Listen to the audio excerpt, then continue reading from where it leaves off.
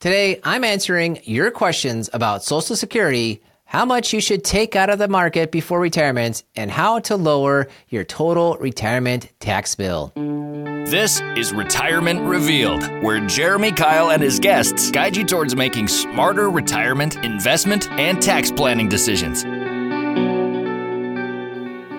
Welcome to Retirement Revealed. I'm your host, Jeremy Kyle, and we're here to turn your retirement savings into retirement income.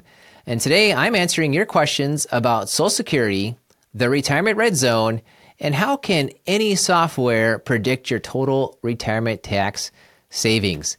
Before we get to the questions, and we definitely have some great questions, you might be wondering, how do I ask Jeremy a question? Well, you can go to retirement-reveal.com, and in the top right corner, you will see a button that says Ask Jeremy a Question. So go ahead, ask those questions. Love to hear from you. Love to answer you directly, and we might just use it here to enlighten the rest of the audience on the show. Or you might be watching on YouTube on the Mr. Retirement YouTube channel. So go ahead, just type your comments in there, and that's a great place to ask me a question. I've been responding to everyone's comments on YouTube.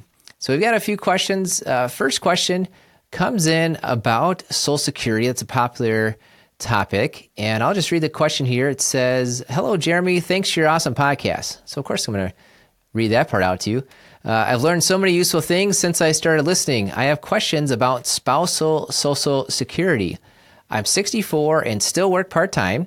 I haven't started collecting my Social Security benefit. I'm divorced but was married for over 10 years, so I can collect on my husband's benefit." So she definitely knows some of the rules there with being married over 10 years. "My husband's benefit is lower than mine, so I would like to draw on his benefit and wait till my full retirement age to collect my own. I was told by someone that my spousal benefit could be reduced if I continue to work part-time and make over $21,000. Is this true? I want to have some background knowledge before my phone appointment with Social Security." Now, I responded back to her and got her all the questions answered. Very thankful in time for her phone appointment, so that was helpful. But unfortunately, I had to give her some bad news. So here's a few questions that she's asking. And one of them is collecting on your own spousal benefit and then waiting till later to collect on her own higher benefit.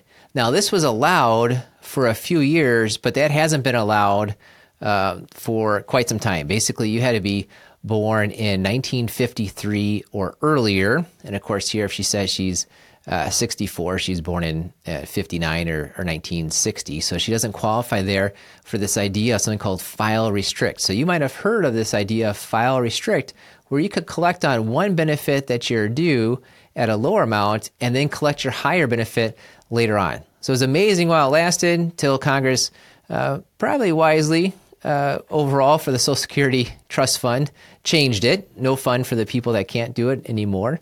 But she can't do that. She cannot do that. You cannot do this idea of let me collect on my own lower benefit as a spouse and then switch over to my husband's benefit. If you were born in 1953 or earlier, you could, but if you were born in 1953 or earlier, you're past 70, you've already switched over, or you better have switched over. If you haven't switched over, go ahead and call Social Security and switch over to your higher benefit. So I want to keep that in mind. She can't do that. But I also want to point out something where this could have gone another way. She might have said, I'm not divorced, but I'm widowed. And if you are widowed, you can file for your own benefit and then switch to the surviving benefit spouse later on.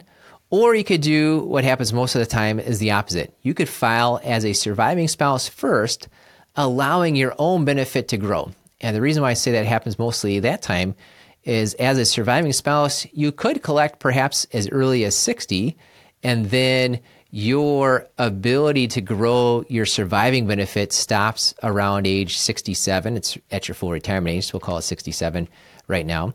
But your ability to grow your own personal benefit keeps on going till 70. And so if you are a surviving spouse, well worth it to go to a software that helps you figure out your Social Security. Talk to a financial advisor that knows what they're doing with Social Security. And a lot of things I've learned on this particular subject is from the National Social Security Advisor Certificate. I've gone and taken their course twice, not because I failed the first time, but because I was wanting to reacquaint myself with the information 4 years later. So if you are a surviving spouse, this is a possibility, and you really want to pay attention to, can I collect on one benefit earlier and then get a higher benefit later on?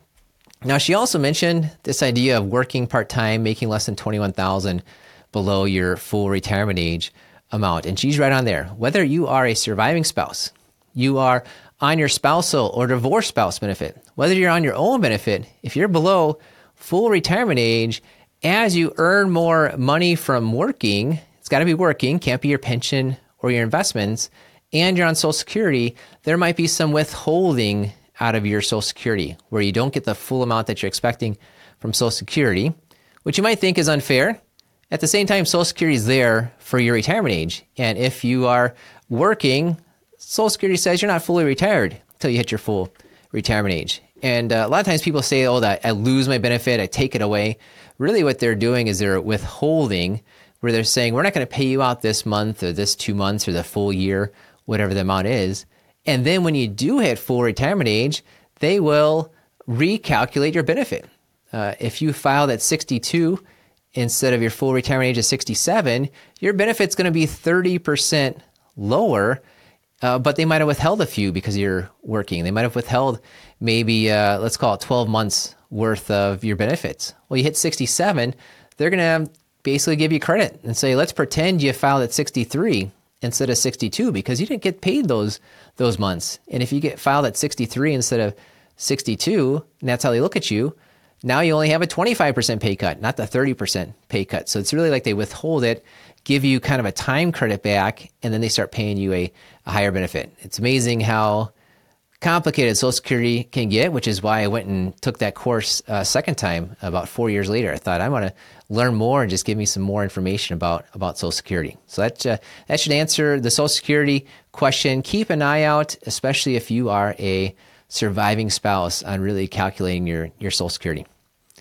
Now, question number 2 says, once you establish a buffer, so we're talking about, and they gave an example of 5 years. It's the idea of money that's outside the stock market. So once you establish a buffer in terms of a time frame that you want short-term money set aside, is the idea to continuously keep that rolling year after year and tweaking that buffer amount based on timing with rebalancing and changes in expected spending and age. So yes, the idea is to keep tweaking and reevaluating that buffer. And let me talk about that for a little bit. A lot of times people will say you need 3 to 6 months worth of emergency fund money. If you're working, you should have 3 to 6 months worth of money.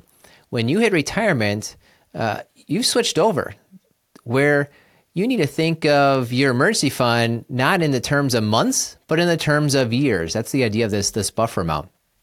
And it's not a specific percentage. I had somebody on recently who mentioned that they set aside 10% of their money in cash. And I'm hoping they took some kind of calculations to get there. It's not like 10% is the answer for everybody, how much you should have in cash. What you should have in cash is the amount of expected withdrawals, the money you plan to take out the next few years from your investments. That's what you ought to set aside towards cash and short-term types of investments. And then, of course, how many of those years you want to plan for is really based up to you. If you are more conservative, you want to have more years set aside. You want to know that maybe 5 years from now, 10 years from now, the dollars that you need coming out of your accounts are going to be in things that aren't in the stock market specifically. So you want to evaluate how much risk you want to have by the number of years that you have in this buffer, and that could change for you. And you also want to have an idea of the amount of money that's coming out, kind of the two things that you get to multiply together, how many years you want to protect and how much is coming out. And of course, that changes too, because you might be somebody that's trying to max out your Social Security. If you're maxing out your Social Security and you're waiting on your Social Security, you're not getting your Social Security next year. You're taking money out of your investments. You have a really high kind of demand on your investments at the beginning of your retirement if you're somebody that's maxing out your Social Security. So you probably want to have a bigger buffer. You want to plan for maybe your cash and short-term bonds to be providing you income for the next 2, 3, 5 years, whatever your number is, because then you know that it'll turn into something else. It'll be Social Security that pays you out. Well, now what happens if Social Security is paying you out? You have less demand on your investments. There's less of a draw from your investments because you have more money coming in from Social Security. You don't need as much in that buffer. So that's something you want to review at least once a year, is what's the length of time I want to protect and what's the amount of money I'm expecting to pull out of there. That's one piece of it. That's kind of the solving for. The next piece is, well, where's it at? If I want to have $300,000 in my buffer, sometimes you call it an income bucket, and I'm at $200,000, do I need to refill that? So go look at your money that's invested into the stock market. And if you made money with profit, you want to decide each year, am I going to just let this rebalance in the market, or do I want to maybe replenish? Do I want to rebalance my stocks, or do I want to refill my buffer asset or my income bucket, whichever that is? So you definitely need to be looking at this every single year, but it's not a reflexive, I always have a couple $100,000 in this buffer account. I always move my profit over, because the market's down 30% of the time.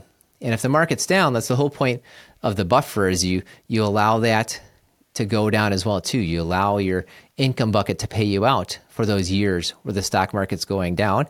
And then when you evaluate it and you see that the stock market's gone up, perhaps you are topping off, you're refueling that income bucket. So that's one thing to look at. And yes, you should be looking at refilling. Doesn't mean you will refill, but you should be looking at your income bucket every single year. All right, question number 3 is, this is kind of a loaded question, but I'm curious to learn how the tax planning software can estimate lifelong tax savings. Do you need to project out income spending needs in order to get that output?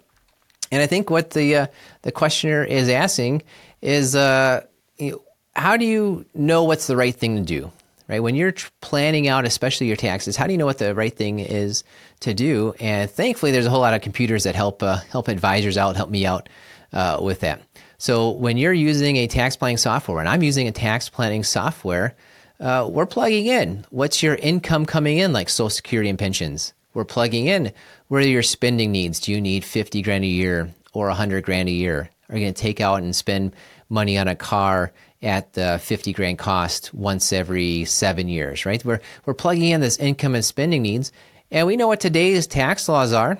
You can project out what inflation is going to look like, and you can see, all right, if this money's coming in from Social Security, if you are spending a certain dollar amount, it's got to come from somewhere. So it's coming from these different investments that are traditional and Roth and savings accounts and brokerage accounts, and you can really plan out and see what is your likely tax return. You can really project out your tax returns over your rest of your lifetime. You really can do that. And then you can project out, well, what if you do something different, right? What if you take money from your traditional IRA first, or you take it out last?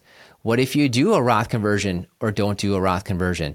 What if you take Social Security today or don't take Social Security today? There's a lot of different things that you can plan out. So this is a question I get every so often, and it's somewhat, I get this question from people that don't believe that tax planning is even possible.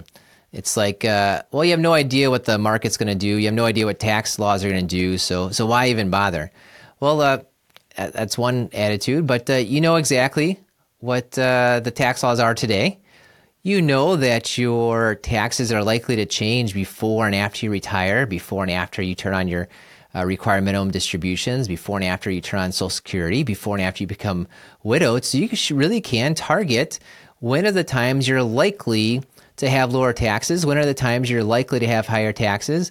And thankfully, there's computers that can run all kinds of different scenarios for us to give us an idea of which direction should you be looking in. So yes, I've seen sometimes where people say, hey, you do this one thing and you get this $182,242.03, right? You get this exact benefit. Well, yeah, we don't know that you're going to get that exact benefit, but you can tell which way the directions are leading. And if you find a time that you think and you see that your taxes are likely to be lower, you ought to pay taxes at that lower rate, most often through a Roth conversion. And if you find times when your taxes are likely to be higher, perhaps after you become widowed, you should find ways to defer your taxes or have them paid ahead of time so you can avoid those likely higher taxes.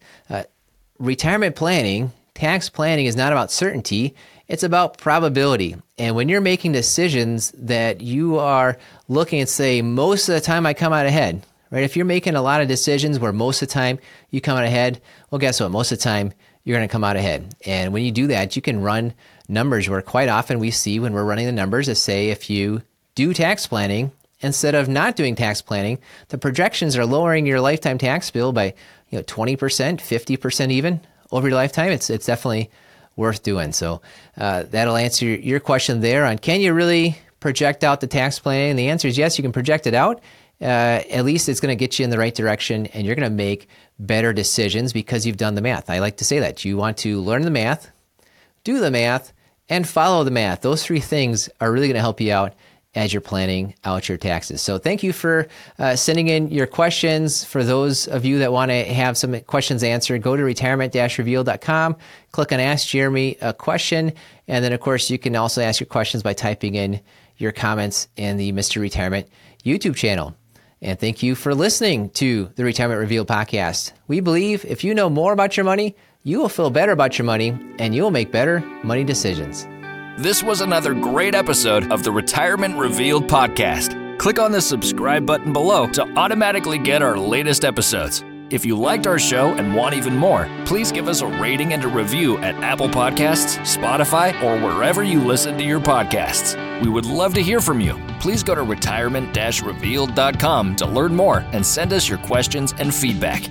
The information covered and posted represents the views and opinions of the guests and does not necessarily represent the views or opinions of Kyle Financial Partners, Thrivent, or its affiliates. The guests are not affiliated with or endorsed by Thrivent Advisor Network.